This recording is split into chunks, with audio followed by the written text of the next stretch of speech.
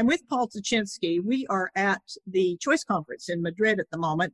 The last time I chatted with Paul, and we did a short video outside of the EODF 2015 in Milan, where we talked about the difference between organizational design and organizational development.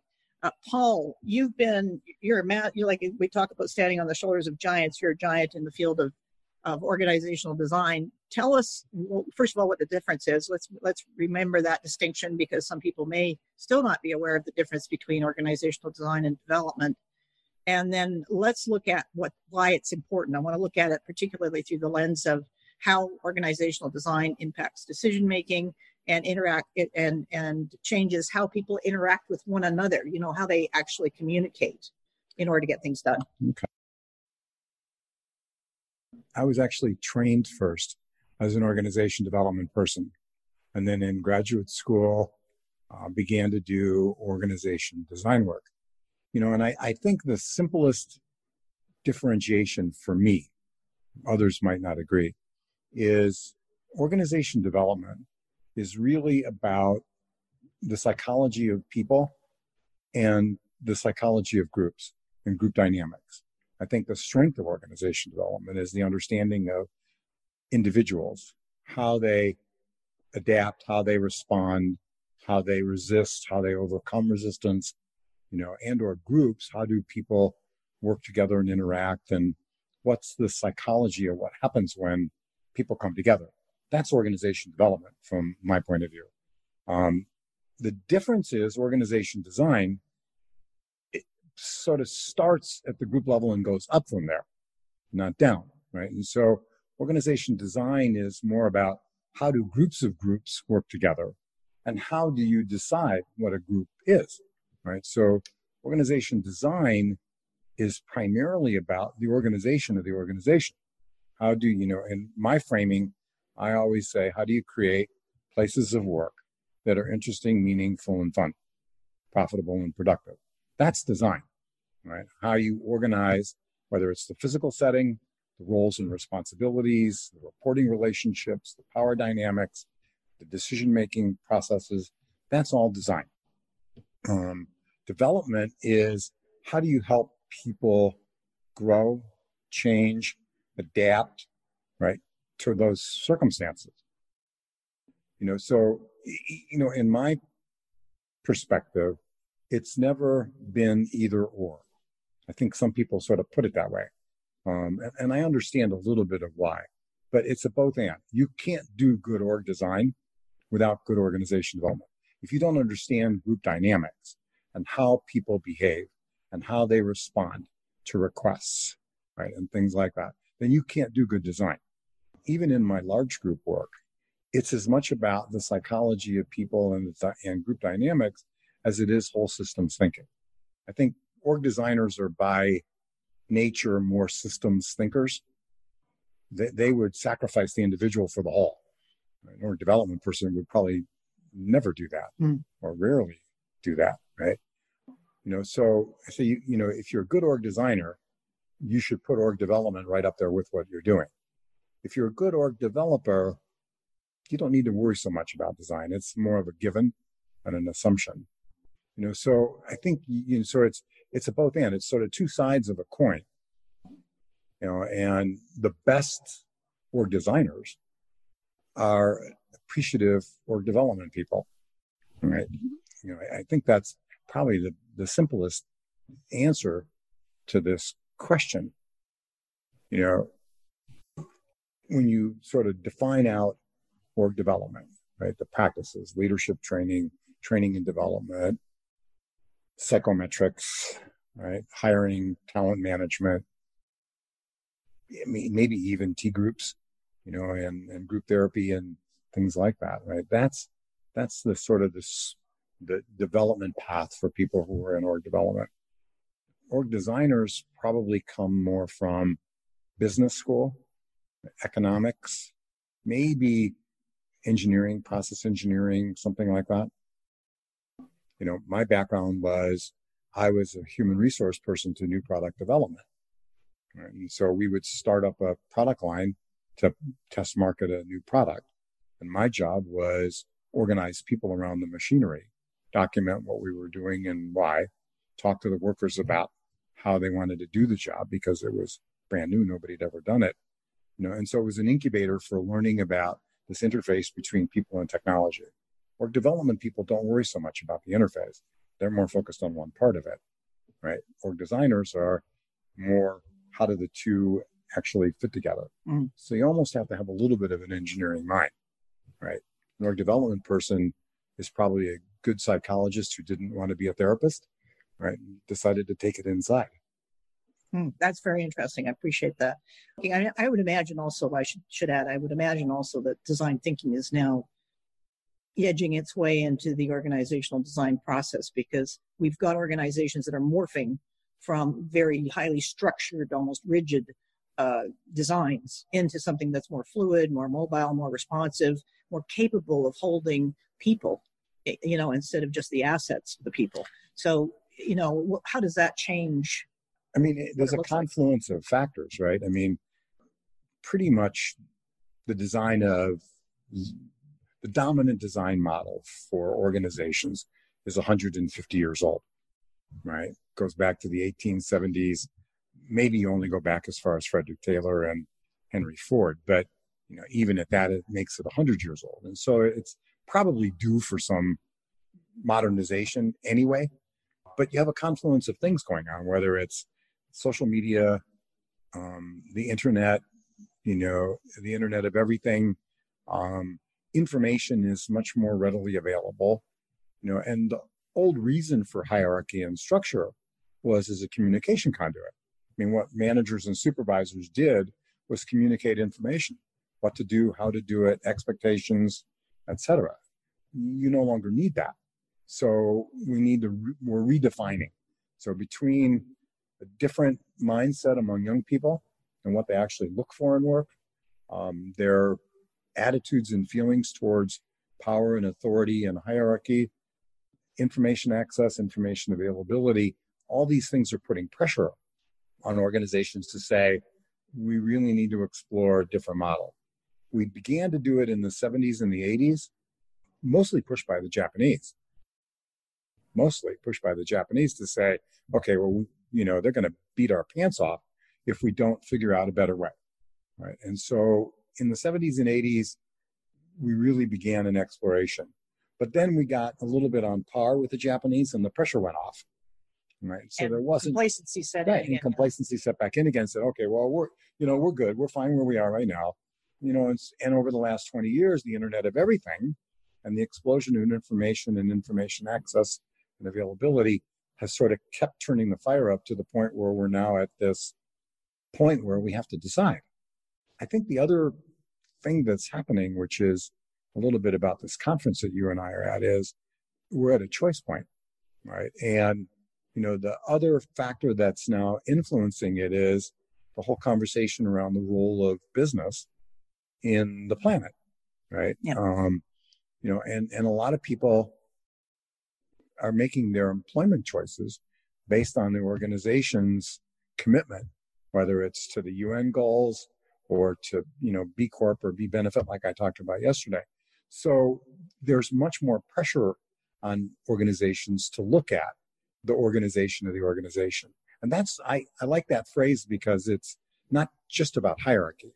And it's not, I don't like the word hierarchy. I'm okay with the word structure. I like the concept of liberating structures better than either of the other two. But, so some form of structure is never going to go away. Mm-hmm. You need that, right? But you don't need hierarchy. And so this exploration of what's the form and what form does it take and what are the processes that we use and how do we leverage brain power? Those are all organization design questions. They're not organization development, particularly questions. You have story after story after story. Let's talk about some stories that illustrate where design has solved a organizational, say, a decision-making problem that has come up, and the decisions are at a stall, shall we say, because the interactions around the decisions are not designed well. That interface is not, if I'm phrasing this accurately, when you ask the question, I have sort of two that come to mind. The first is in an organization that does intelligence gathering for the U.S. government, whose name I won't mention. And, and they had a training and development organization that trained anybody who was involved in intelligence gathering. And as you could imagine, in the broadest sense of the term training, it was everything from leadership training and language training to breaking and entering, how to recruit a asset, evasive driving. I mean, it was crazy, and it had evolved over 50, 60 years from the original OSS to what it was today. And the dominant training was language, because as a spy, if you go somewhere, you have to be very fluent in the local dialect, and you can't have nuances in your speaking or you will be immediately called out. And so language training was sort of at the heart of what this organization did. And they prided themselves in that, of course, right? We don't want people dying because we taught them the wrong word for that context and somebody caught it, and so all of the decisions were made by the language department, but they never asked the customer what they wanted. And over 50 years, the customer's needs changed. And in fact, there were cottage industries that were competitors. There were, whether it's something like Rosetta Stone or Berlitz or whatever, there were lots of competitors. But this organization was very insulated. In some cases, you had to have a security clearance even to train or to be trained, and so that maybe precluded some outside vendors. But all of the decisions were made by the language department.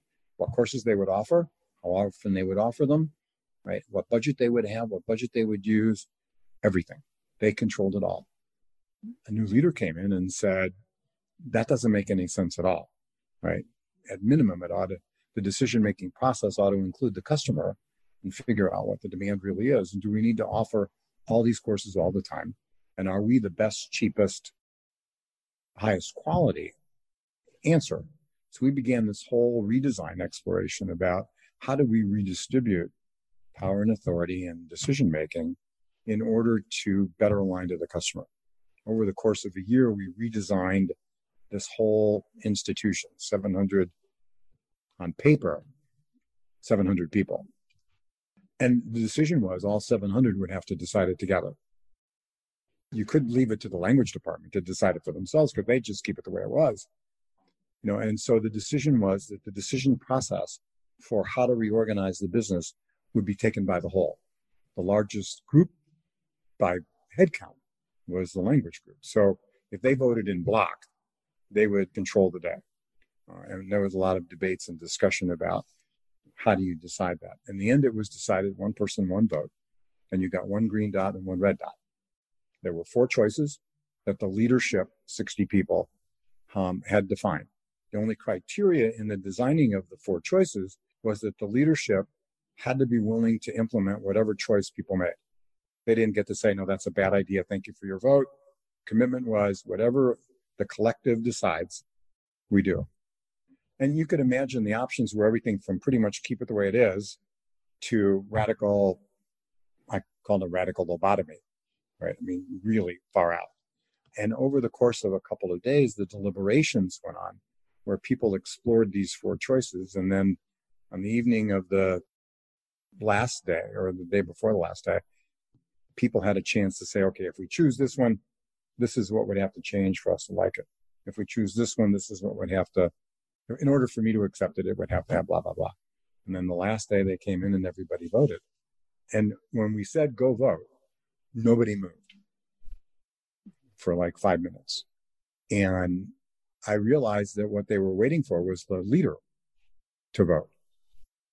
Power and authority, right? He really probably has an answer, right? And I went up to him and I said, I think what's going on in the moment is they're waiting for you because they think you have a preference. I said, you might want to speak to that. He got on the microphone and he said, I told you before, I will implement whichever of these 4 you decide. I've committed all 4 of them. I'm willing to implement any one you choose. It's your call. Get up and tell me what you want to do. And everybody got up and voted. And in that moment, people voted for the most radical of the choices, including a significant number of the language people, because they let go of myopic self-interest and voted for what was best for the organization and the system at that moment. And there was a lot of risk in that, obviously. But it's sort of the dynamic. We changed the decision-making dynamic from one small group decides for themselves and nobody messes with them, to we're all accountable and responsible for what we do as a group, right? And the decision-making process has got to be different, right? And so we voted on, they picked the one that was the most radical. We spent the next couple of hours talking about how does it get fine-tuned and reshaped in order for those who didn't vote for it to be willing to support it moving forward.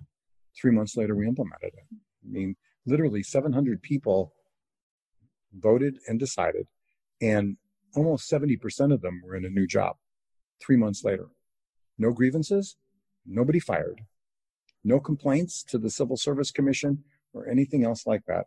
Nobody lost their job, right? And it was amazing, right? And this organization today now does training and development for the whole of the intelligence community in the United States, for everybody. That's the one story. The other is client in Germany.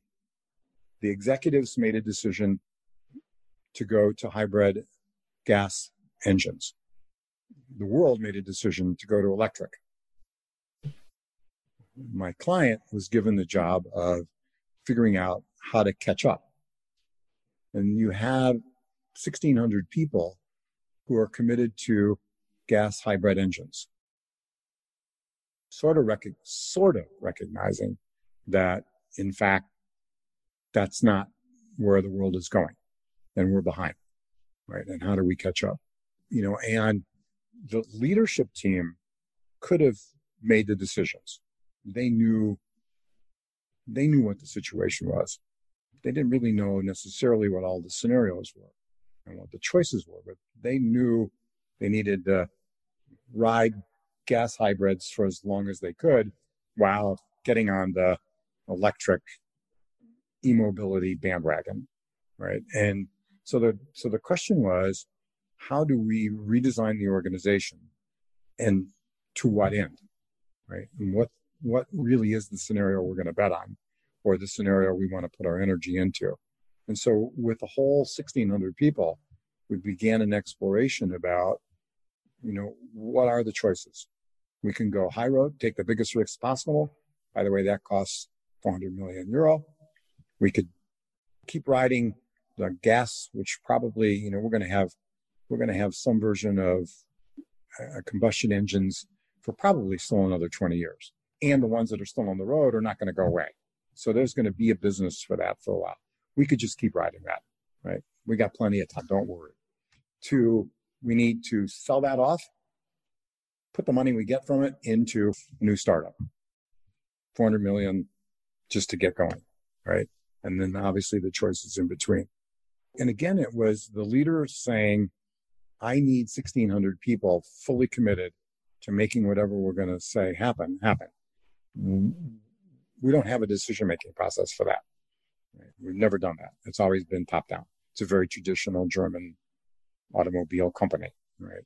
And by the way, the senior executive vice president is the one that put all the money into the gas. And so he's resisting the whole thing the whole time, right? Because basically what we're saying is you made a mistake, and he's not willing to admit that he's made a mistake. So you're in this situation dynamic. You have to bring the senior vice president along and say, yeah, you made a mistake, but you can still fix it, right? You can still be the hero, so to speak. And so the organization design process was to get people really thinking about what's the end game we want to shoot for, and how do we realign the pieces and the parts in order to make it work. Some pieces and parts don't fit, and we need to stop them, sort of clean house, if you will. In the cleaning house, we make space for, my metaphor when we were doing the project is like spring cleaning in your closet. You got to get rid of all the old clothes that don't fit anymore, and the winter clothes and stuff like that. And when you get rid of all that, you have a bunch of hangers that you can hang a whole bunch of new stuff on, right? And that was sort of the approach to it. And so over the course of 6-8 months, people organized into study teams, literally from China to the US to Germany to India, and began these explorations together where they would play around with, well, what do we have that we could use in a new world? What do we have that won't fit at all? If we had to go buy a new something in order to fit it because we don't have time to build it ourselves, who's out there that maybe we could acquire? So there was this huge, massive, I called it mirror, mirror on the wall, self-reflection, all this, and what it did is in the decision process, it gave everybody the information that they needed in order to understand that it's a complex answer and the one I think might be the right one might not. And B, to saying, I get it, we need to do it, and we need to do it quickly. And, in over 7-8 months, they aligned on a proposal. They took it to the supervisory board and said, actually, they asked for 300 million euro. Right? And it was sort of like going to Shark Tank, right? And saying, okay, here's our sales pitch. We need 300 million euro, and here's what we can do for you tomorrow. You're the venture capital fund. Here's, and people, literally workers from Romania and China and the US and Germany made the sales pitch to the supervisory board. They'd never even met these people before, right? And the executive leader sat there and coached them, and I think the supervisory board bought it, not because they believed it was the right answer, but because they believed they'd never seen that level of commitment on the part of people and this committed to the decisions that they made, right? So, and I think, that story is as much organization development as it is organization design, right? You're thinking about how do we move people who have been working on one thing forever. Their whole life has been invested in a 48-volt combustion engine. That's quite recognized in the field, but, in 10 years will be a dinosaur. And so it's sort of managing the two to create a decision process where in the end you have 100% of the people 100% committed, right, to what they're choosing. Those are my two stories. Excellent. Thank you. That really puts a texture on it. The other thing I'm seeing, and I'm curious about the back end in terms of design, is you see people, you see an organized, the whole need to distribute, move from centralized decision-making down to more distributed decision-making is very much in my mind an interface question. And of course, you also see some beliefs and assumptions about that. So the dominant belief being that it takes more time if I distribute it. And if it takes more time, it's much more efficient because the organizations love efficiency.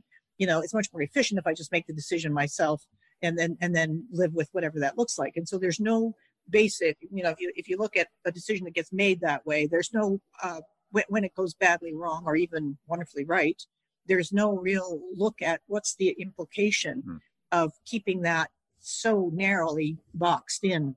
In terms of design, what do you see in terms of how we move distributed decision-making out to where it belongs in terms of closeness to the information, responsiveness, and all of those things, vis-a-vis these kinds of beliefs and assumptions?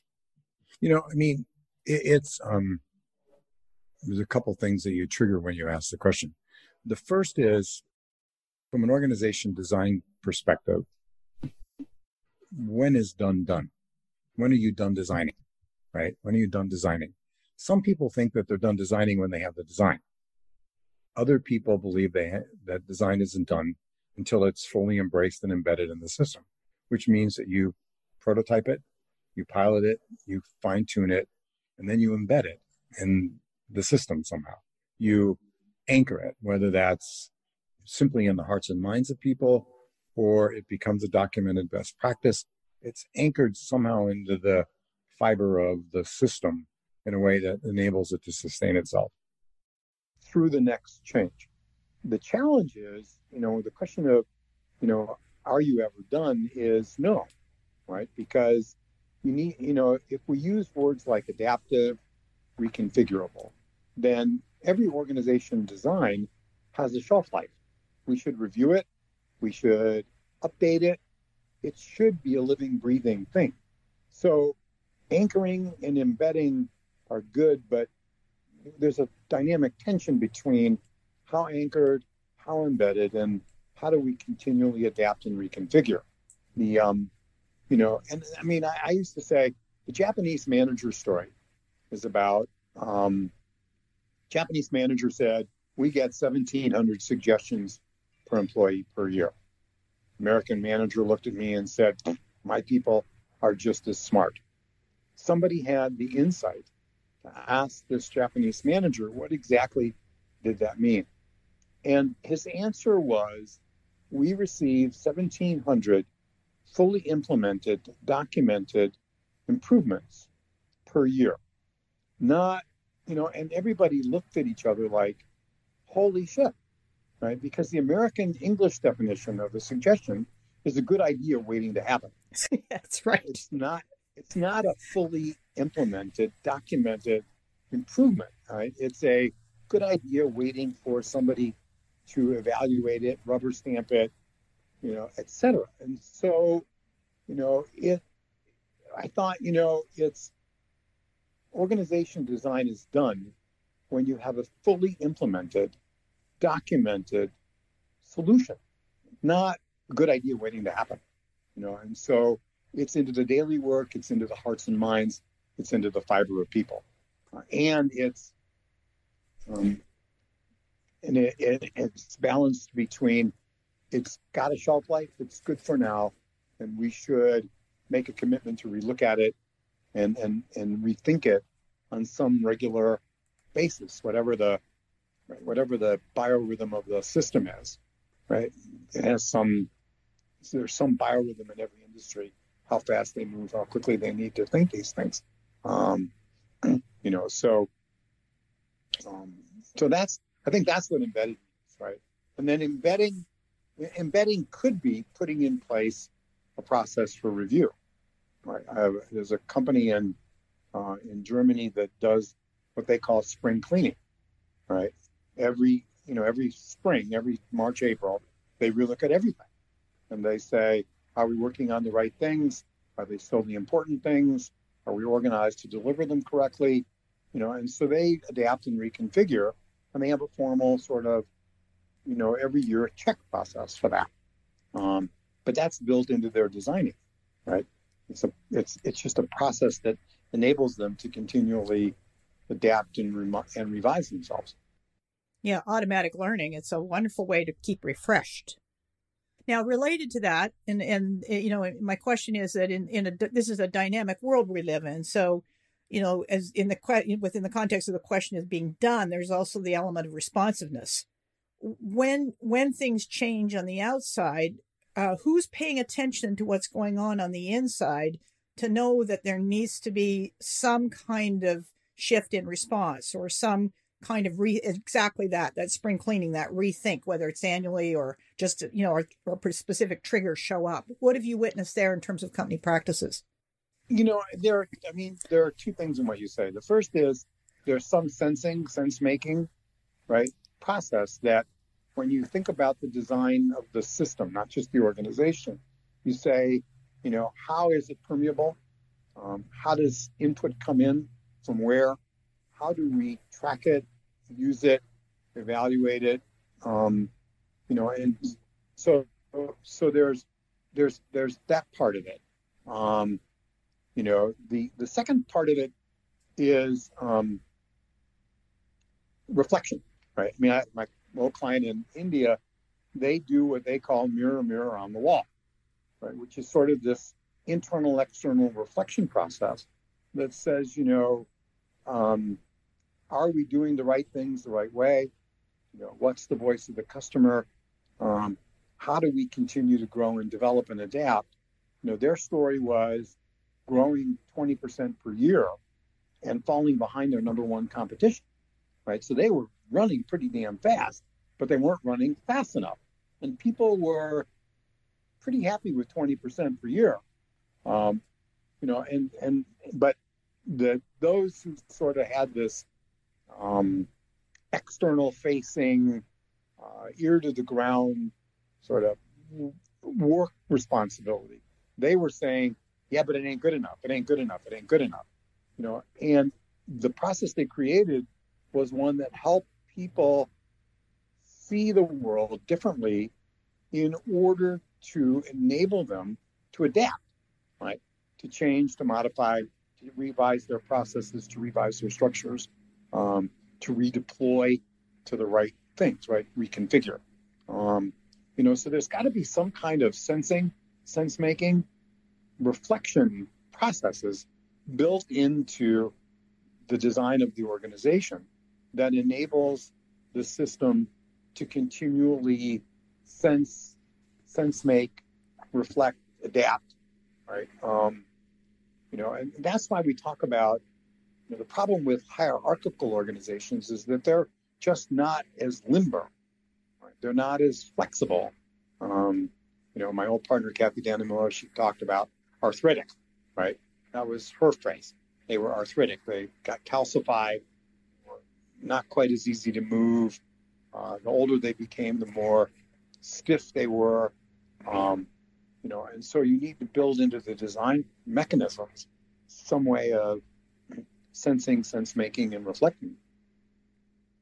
Yeah, absolutely. Absolutely. This is a wild card question. I'm going to ask, you don't have to answer it, but I noticed that in my area, at least, there's 100 fastest growing companies listed, but the caveat is they're growing fast, but they're not increasing their revenue. The revenues aren't matching pace. Is that the kind of problem that organizational design could solve? Good question. I don't think so. Think about the design of the organization is about negative entropy, right? And so, it's all about sustainability of an organization is all about more input than output, right? And bringing in more than you're letting out, whether bringing in is people, information, revenue, ideas, and the out is a product, a service, a deliverable in some way, then, it's, so the design question is, are we bringing in more than we're letting out? And, and what's the negative energy? What's the negative entropy that would fuel the growth, the development, the ongoing? And a lot of these big companies, their hit is in capital, it's not revenue.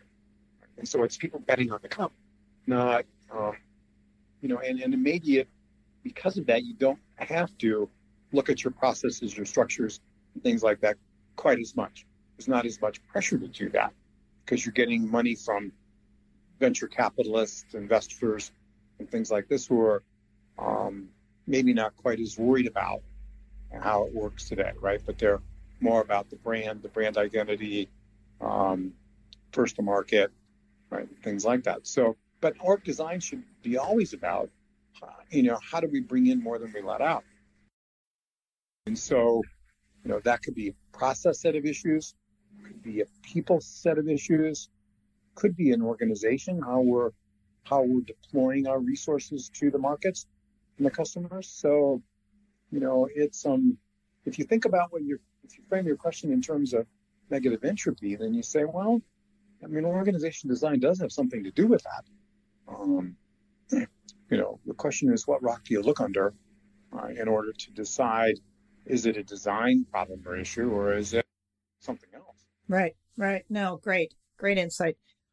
Final question for you. Any particular tips or suggestions that you'd offer companies on where, how to work with organizational design, when to bring that into play? It sounds to me from what you just said that organizational design is something that it's just intelligent to build in from the outset, so that you've always got a mechanism for maintaining organizational vitality over entropy, for example. But, if you were sitting across from a group of executives, executive team in a company, why would they engage with organizational design? I think the simplest answer to that question is because it's probably the only way to achieve your strategy. If you're not deploying the resources of the business to support the strategic direction of the company, and if you don't have a process that says, are we organized and deploying in a way that's consistent with what our expressed goals are, right? I mean, maybe you are, but there's got to be some place in the deployment process where you ask that question and you say, have we aligned the resources and the capabilities and the capacity of the system to deliver the things that we've agreed are the most important?